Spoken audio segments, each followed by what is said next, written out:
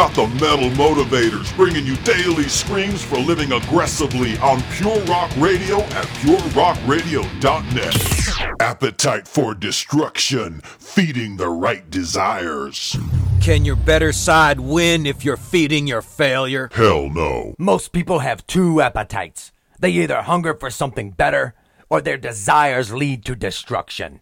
And though they claim to have a hatred for their self-destructive behavior, they habitually line their life paths with landmines, waiting to destroy their progress. We all have this tendency, and the difference between those who succeed and those who don't is which one allows their positive appetites to be fed.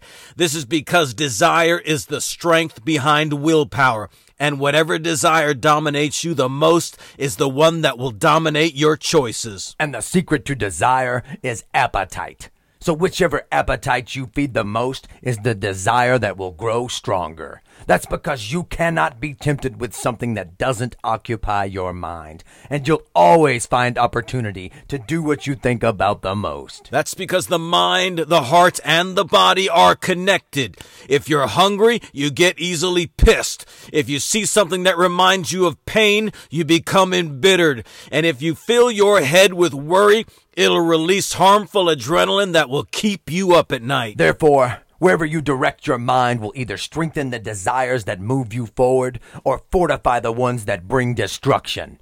If you can picture yourself practicing your instrument, it'll be easier to get your ass in the jam room. If you occupy your mind with information about nutrition and exercise, it'll be a hell of a lot easier to push away from the table and hit the treadmill. Temptation is a good thing if you use it for good, and temptation is nothing more than when desire meets opportunity. You'll be tempted to fail if you fill your head with thoughts that feed your destructive desires, but you'll be tempted to make the sacrifice for success if you crowd out the evil with hungry thoughts of achievement. Metal up. MetalMotivation.com. It ain't self-help, it's metal help.